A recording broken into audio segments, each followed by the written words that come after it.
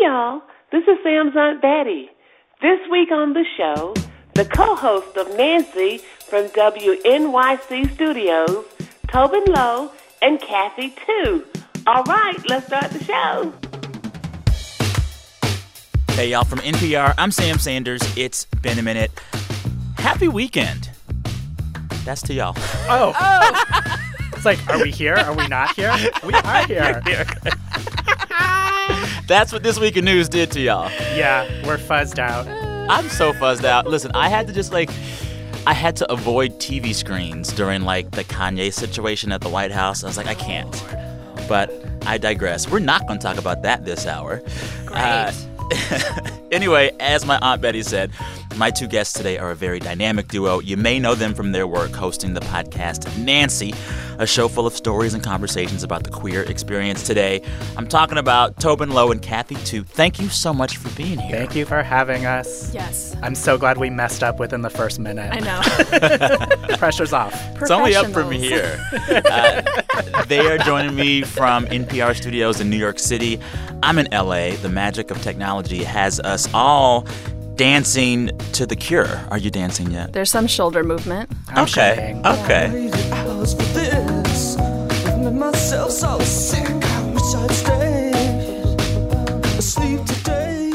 This is my favorite song from The Cure, the goth rock band that was really big in the 80s. And to be honest, it's the only song that I know from The Cure. It's called Close to Me. And it makes me kind of happy. So I'm playing this song because The Cure is in the news this week. They are one of the 2019 nominees for induction into the Rock and Roll Hall of Fame. Oh, Cleveland. Yeah. Oh, we took away different things from that. Sorry. Cleveland is great. I love Cleveland. So there are actually 15 nominees this year. Names you might know like Def Leppard and Devo and Janet Jackson and Radiohead. But I kind of want to see The Cure get inducted because I want to see what the reaction of their fans will be. So fans of The Cure are iconic and legendarily goth. And so they're the kind of fans that would be, if The Cure won, they'd be like, oh, whatever, it doesn't matter anyway. Yeah, would they actually be kind of pissed that they went mainstream in that way? Exactly. Yeah. But they've been around for so long, they are mainstream-ish. You know? We're playing them on public radio. They are over. Anyway, congrats to The Cure and all the other groups. We're going to start by having my two guests describe their week of news in only 3 words.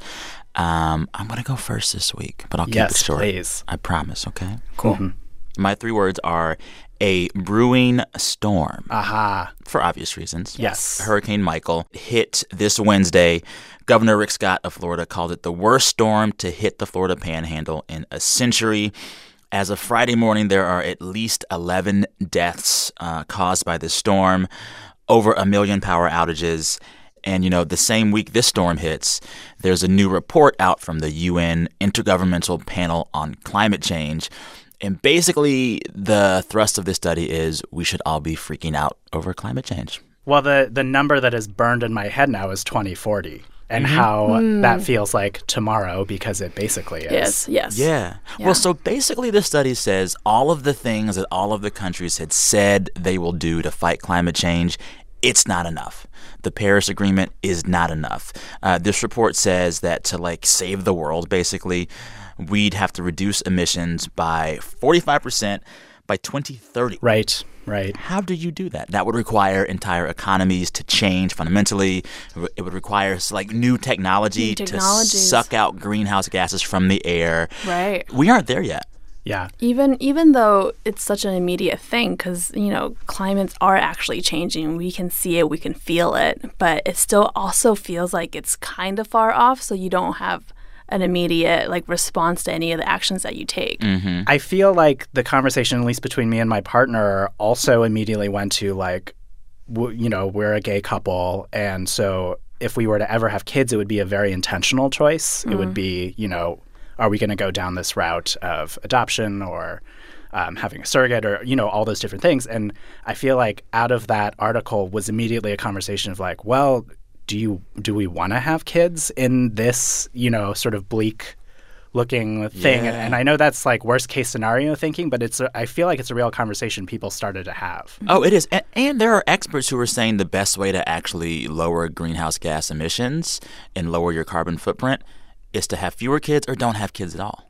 Like, there are scientists and experts saying that is the way forward, which is really interesting to think about. Yeah. We need Al Gore back with the PowerPoint presentation. Where did he go? What is he doing? He grew a beard for a second. Remember? He was like man of the woods for a little bit. Oh, he should Al. come back with another documentary that's like, no, seriously now. That's what you should call it. No, seriously now. Yeah. Tobin, do you have 3 words? Yes. Well, I'm going to cheat a bit and do 4, if that's okay. It's all right. My 4 words are, that was my mom. This was a news story from this week that I feel encapsulates the weird alternate reality we all live in, which is that this mother of what seems to be a very sweet son posted on Twitter about him with a photo. He is a Navy veteran, and he's doing a pose in his uniform. And she goes on to write about... Describe the pose. It is like a power stance. He's got one knee up on, I believe, like a park bench, and he's leaning on his knee. It does not help that his uniform, his Navy uniform, is pristine. So he looks less like a veteran and more like somebody in a community theater production of Well, Anything he has Goes. his elbow on his hand, and he's perched up and smiling and grinning with one hand on his hip. Right. It's like Yeah. it's like school photo day. Exactly. And he is cheesing also from Yes. ear to ear. So I have the exact text of the tweet. Actually, I'll read it. Go for it. This is from the mother of the son in the Navy uniform. She says, "This is my son. He graduated #1 in boot camp. He is a gentleman who respects women. He won't go on solo dates due to the current climate of false sexual accusations by radical feminists with an axe to grind. I vote #him too." Right. That hashtag had been before used to talk about how men are also victims of sexual assault, but has now been sort of claimed by this other argument about men being afraid of doing anything, basically, because they the might be climate is falsely such accused. where, yeah. Right, exactly. So that was the initial tweet. And then Twitter took that and just dunked on this mom As Twitter does. for a full day. And you had people writing things like basically putting up like the guy from Psycho and tweeting like, "This is my son. He loves his mother. He runs a motel." It was like that sort of thing. But then the son from the photo decided to create a Twitter account and join Twitter to say, "That was my mom." Oh, I'm seeing the tweet that he posted in response. He's wearing civilian clothes, but still doing that pose with his hand on one hip, elbow on the other knee, perched up on his hand with his face. And he says, "That was my mom. Sometimes the people we love do things that hurt us without realizing it. Let's turn this around. I respect and believe women. I have and never will support #him too. I'm a proud Navy vet, cat dad, and ally. Also, your meme game is on point." So he low-key disavowed his mom. A little bit. I mean, I think that to me, this story is so emblematic of this thing that I think we're all going through, which is so many people are bad at talking about sexual assault. Oh, yeah. And not just that, like, in this, when people say, like, we need civility, we need both sides of the conversation, there's sort of this, like, false setup of, on one side, we have women who have been assaulted and are talking about it, and the other side, given equal weight, are men who are falsely accused. And it's like, that's not the way this works. Right. Like, that is not the opposite side of this conversation. Yeah. Well, it also points to this really interesting way that even amongst families and amongst people that are close to each other, there are really divergent views of the Me Too movement, of sexual harassment and assault, of what constitutes that. Like, these conversations aren't even happening yet within families. Right. And it should. They should. So, update. This Navy guy, Peter Hansen, he already has 43,000 followers. What? You better work that, Peter. SponCon. I do remember his brother saying that he's always trying to get him a date. So I think this probably has worked for him. Oh, my God. Way to go, Peter. Way to go, Peter's mom. Everything is all's well that ends well, right? Let's hope. Yes. Kathy, you have 3 words? Sure. I've got Coming Out Day. Okay. National Coming Out Day is always every year on my birthday, which was yesterday. Happy birthday. Thank you. I am now 33 years old. Your Jesus year. And what? Jesus died when he was 33. Wow. Wait for it. Oh, you're so lucky. What a day. What a day. Anyway, go ahead. I cut you off. National Coming Out Day. I remember when I was coming out back in college, I used to feel embarrassed about it because even though I was fine with it on my own, I felt like it was almost being broadcast, like my sexuality was being broadcast in a way because of this quote-unquote holiday, this national day. And as I've become more comfortable with myself, it's become less of a burden and more of like a cause for celebration. Now I get to share my birthday with National Coming Out Day. And it's like, it's great. I love that. Yeah, it's a great totally. thing. Who else gets that, huh? You don't get that, Tobin. I don't. You don't. Yeah. Well, so this is actually the 30th anniversary of National Coming Out Day. And we were lucky enough on the show to do an episode all about it. So listeners, it's in your podcast feed right before this one. And we have coming out stories from listeners. We have some archive tape of like Ellen coming out way back in the day. Ellen. But, it is one of those things where like we have seen coming out change over the years as sexuality and gender has become more fluid. But every year you're reminded like the day is still needed. Because it's still hard for some people. And until it's not hard for anybody, we probably need it. I definitely think that we still need it. And the people that say that it's not needed, I feel like those are the people that this day is not for. The people that's like, who cares if you are going to declare that you're coming out? That's because this isn't for you. It's for the people that need to see it, it happen, need to see people of all different ages and colors, social class coming out so that they feel like they can too. Yeah. It's important. So tell me more about this episode you guys had with Samira Wiley. Yeah. So recently we just dropped an episode with Samira Wiley, the actor in Orange is the New Black and The Handmaid's Tale. Yeah, I love her. And she's so great. Love Samira. And just such a fun person to be around. But we asked her about her coming out, and she told us that she was accidentally outed by a cast member in the first season of Orange is the New Black. When she wasn't out. I just assumed that she had been because I think everyone kind of thought by the way she presented, Yeah, and she plays such a confident gay woman on Orange is the New Black. I think we all just assumed, but she wasn't comfortable yet, and she said that it was a thing that was taken away from her. It's a thing, being able to come out in your own time. That's the thing that you have for yourself, and that was taken away from her. And so to eventually come back from that, and then to still be a proud gay woman, that takes some time. And totally. I think people need to not feel the pressure to come out on National Coming Out Day, regardless of your where you are in the world, where you are with yourself, on your journey, on like whether it's even safe for you to come out. Like that's a very personal decision. Totally. But if you can, we'll celebrate you. Yeah. Most of us will.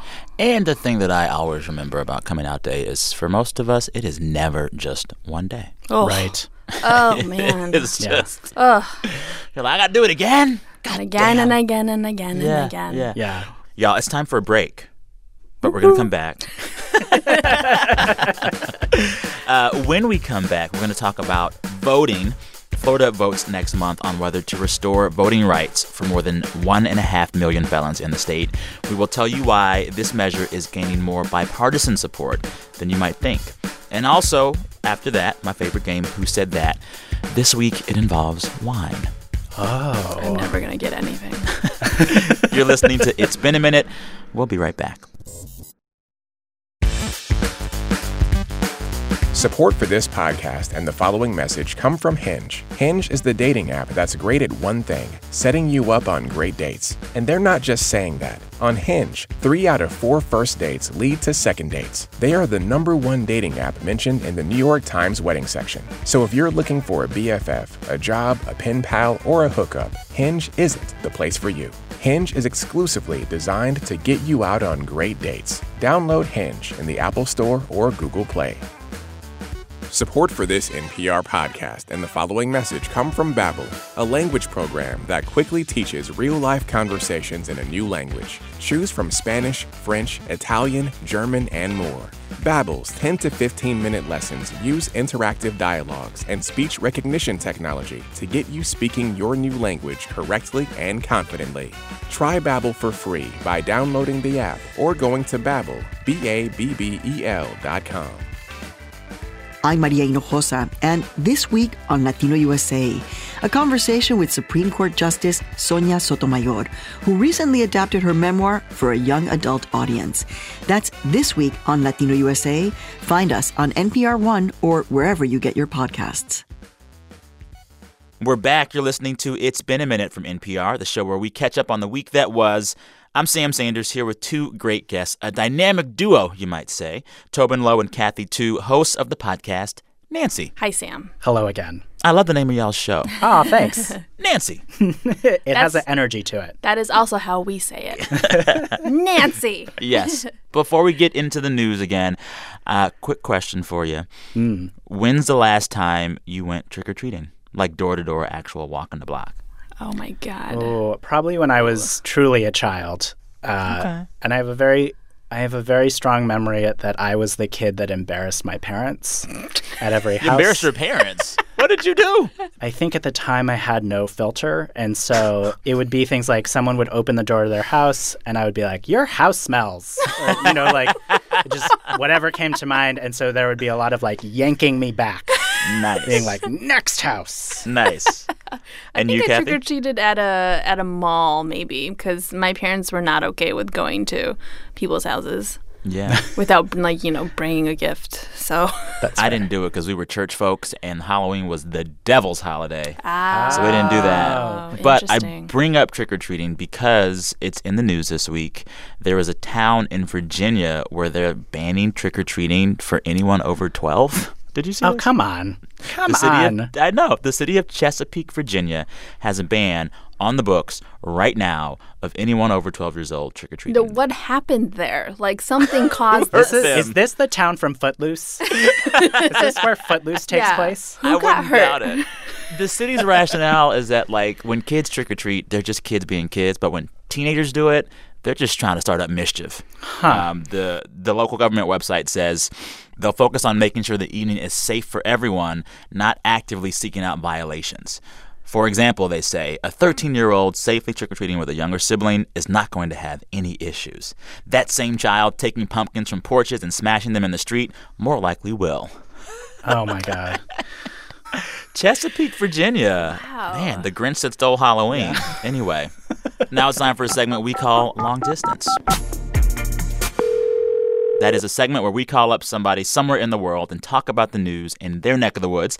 If you want that to be you, just send me a note at samsanders@npr.org.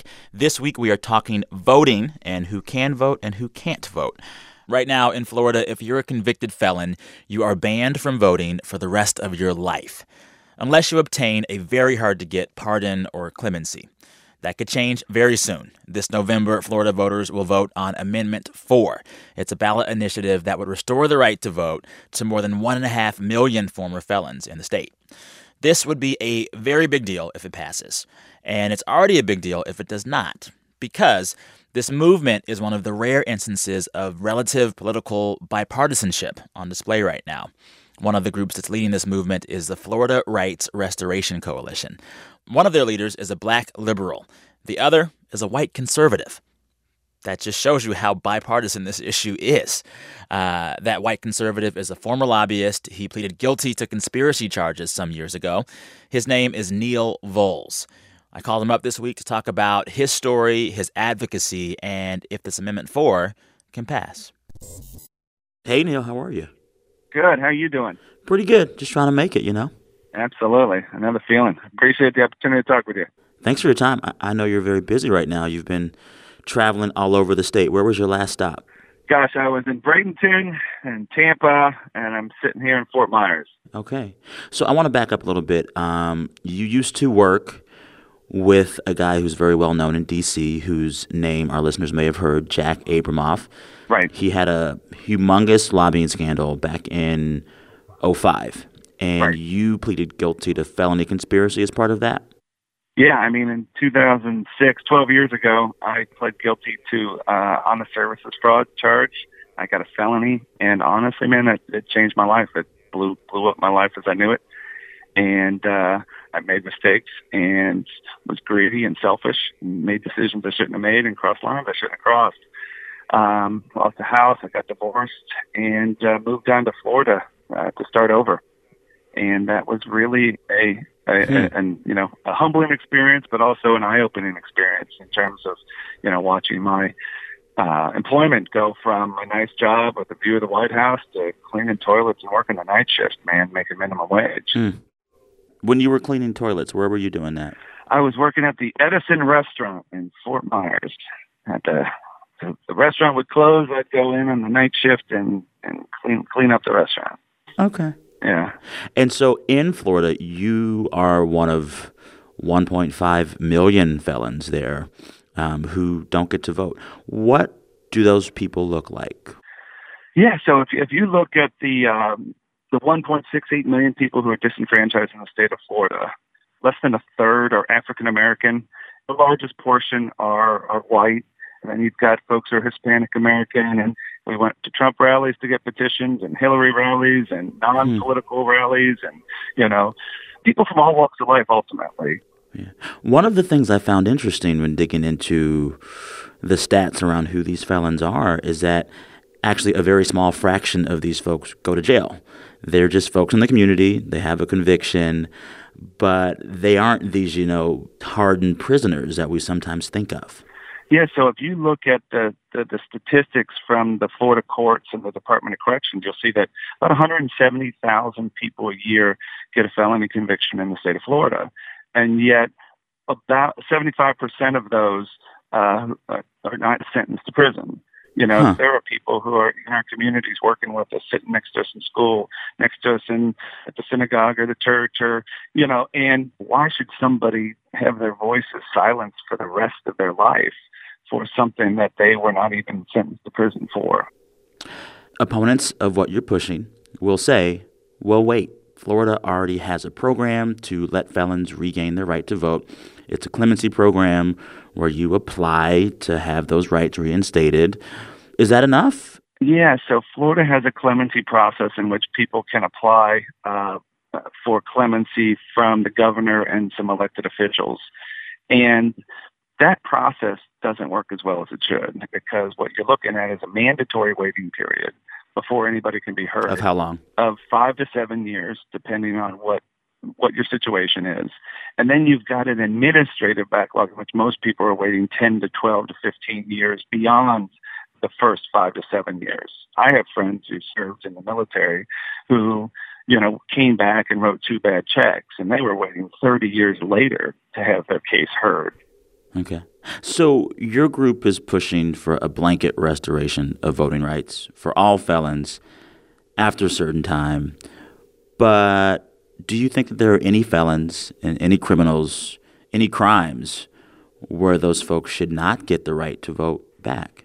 Yeah, well, the Amendment 4, it would provide for the restoration of the ability to vote for people who have finished all portions of their sentence.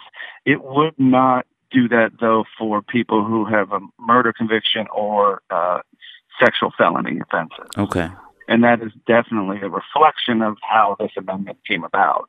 This amendment came about by the people. Like, the people put this thing on the ballot and collected millions of signatures, and that is what we came up with based on what the public was saying they wanted to see. This is an incredibly, crazily divided time in our nation's politics, and it seems as if this issue has not been that divisive. It has garnered support across racial lines and party lines, which is a thing that is so unheard of, especially right now. Why do you think this issue hasn't been so divisive? I think this is something that people from all walks of life can just grasp. Like, there's a universal value here that so many of us can attach ourselves to and believe in, and that is just a simple premise that when the debt's paid, it's paid. And that's one thing that we see wherever we go, whoever we talk to, whether you're a person of faith or not, or, whatever your background is, deep down, we see that people can grasp that simple, basic concept and value. And so it's really neat to see this idea of, you got the Christian Coalition and the ACLU on the same page on an issue in a time when things are very divided and very partisan. And we're excited about that. All right. Neil, I know you're very busy right now. I thank you for your time. I hope you are safe out there on the road. And we'll talk again sometime soon. Thank you. I do appreciate that. Thanks again to Neil Volz with the Florida Rights Restoration Coalition. If you want to hear more about that Florida Amendment 4 initiative, there's an upcoming episode of the NPR podcast Embedded, hosted by friend of the show, Kelly McEvers, all about this issue. Look for that in a few weeks.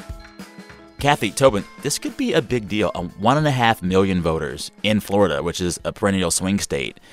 That could change everything. Right. Yeah, and I learned a couple of things from this phone call that I didn't know, which I didn't realize that somebody can be convicted of a felony and not actually serve any jail time. Yeah, and in fact, most felons don't go to jail, at least in Florida right now, I mean, listening to him talk about it, I was very curious about this aspect of it where it's getting bipartisan support and where that comes from. It seems like there so often can be more movement on an issue if you can point out that it affects white people as well. Mm-hmm. True. Yeah. That sort of can get the ball rolling in a way that other issues might not have as much traction. Yeah. There was a poll in September on this Amendment 4 from the University of North Florida, and support in Florida was 71% to give these felons back the right to vote. And this amendment only needs 60% to pass. All right.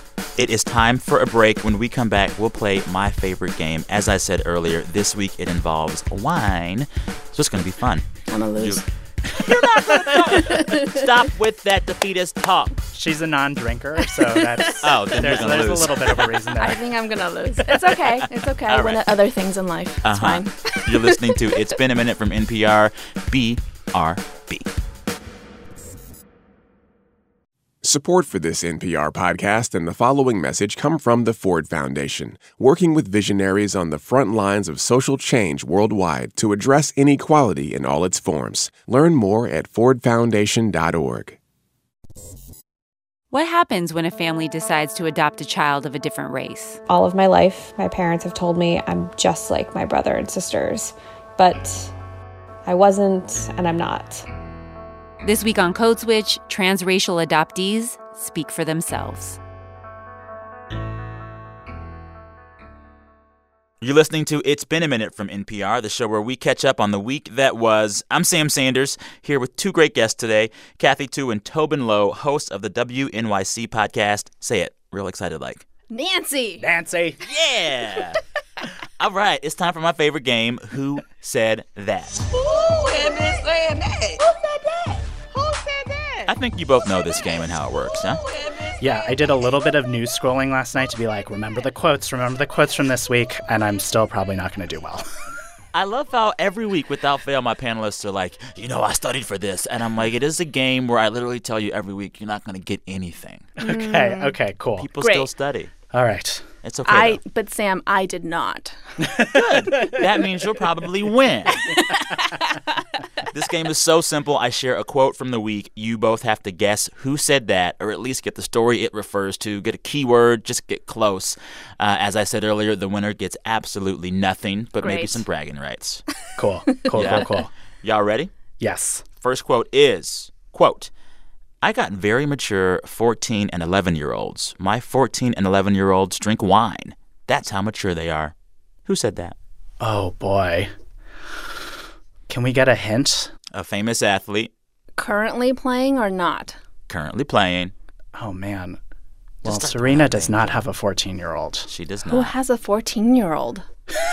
Plays basketball. Is it LeBron? Yes.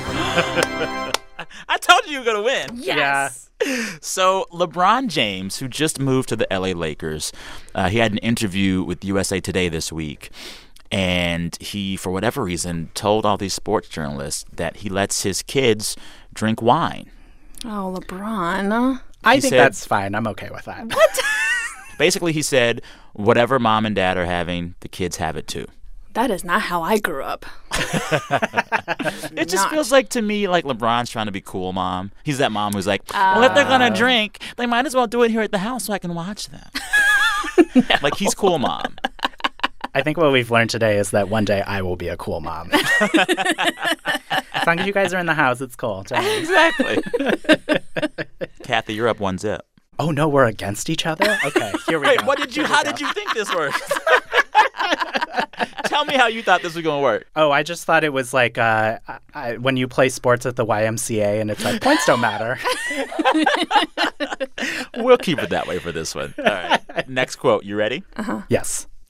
Ever since I played Trump, black people love me. They love me. Everywhere I go, black people go crazy. I know this one, too. Well, then say it together. You guys. Alec Baldwin. Yeah. You both get a point. Alec Baldwin, who lost his mind in an interview recently with The Hollywood Reporter, he was talking about the reaction that he thinks he gets after playing Donald Trump on SNL for so long. He says black people love him for it. A lot of folks didn't like him for saying that. Like me. Like, come on, Alec. Also, what I love about that quote from Alec Baldwin, it is him actually sounding like Donald Trump. Also, it's like, I have a black friend, or yeah. I would have voted for Obama a third time. It's sort of like in that family. It is, I'm not going to say if it's tied or whatever. We're going to be competitive for this last one, okay? No, it's fine. Kathy has 2. I have 1. I'm a big boy. I can handle it. But you could tie it right now. Then we could go to like a freaking overtime, whatever situation, like a final death thing or whatever. Anyway, just get the keyword or what this thing is about or something, okay? Ready? Okay, yes. Here we go. Quote, the passenger was advised of the policy and asked to deplane. Oh, this was a person who tried to bring on a comfort animal. What was the animal? Was it like a Is squirrel? It a peacock? Yes!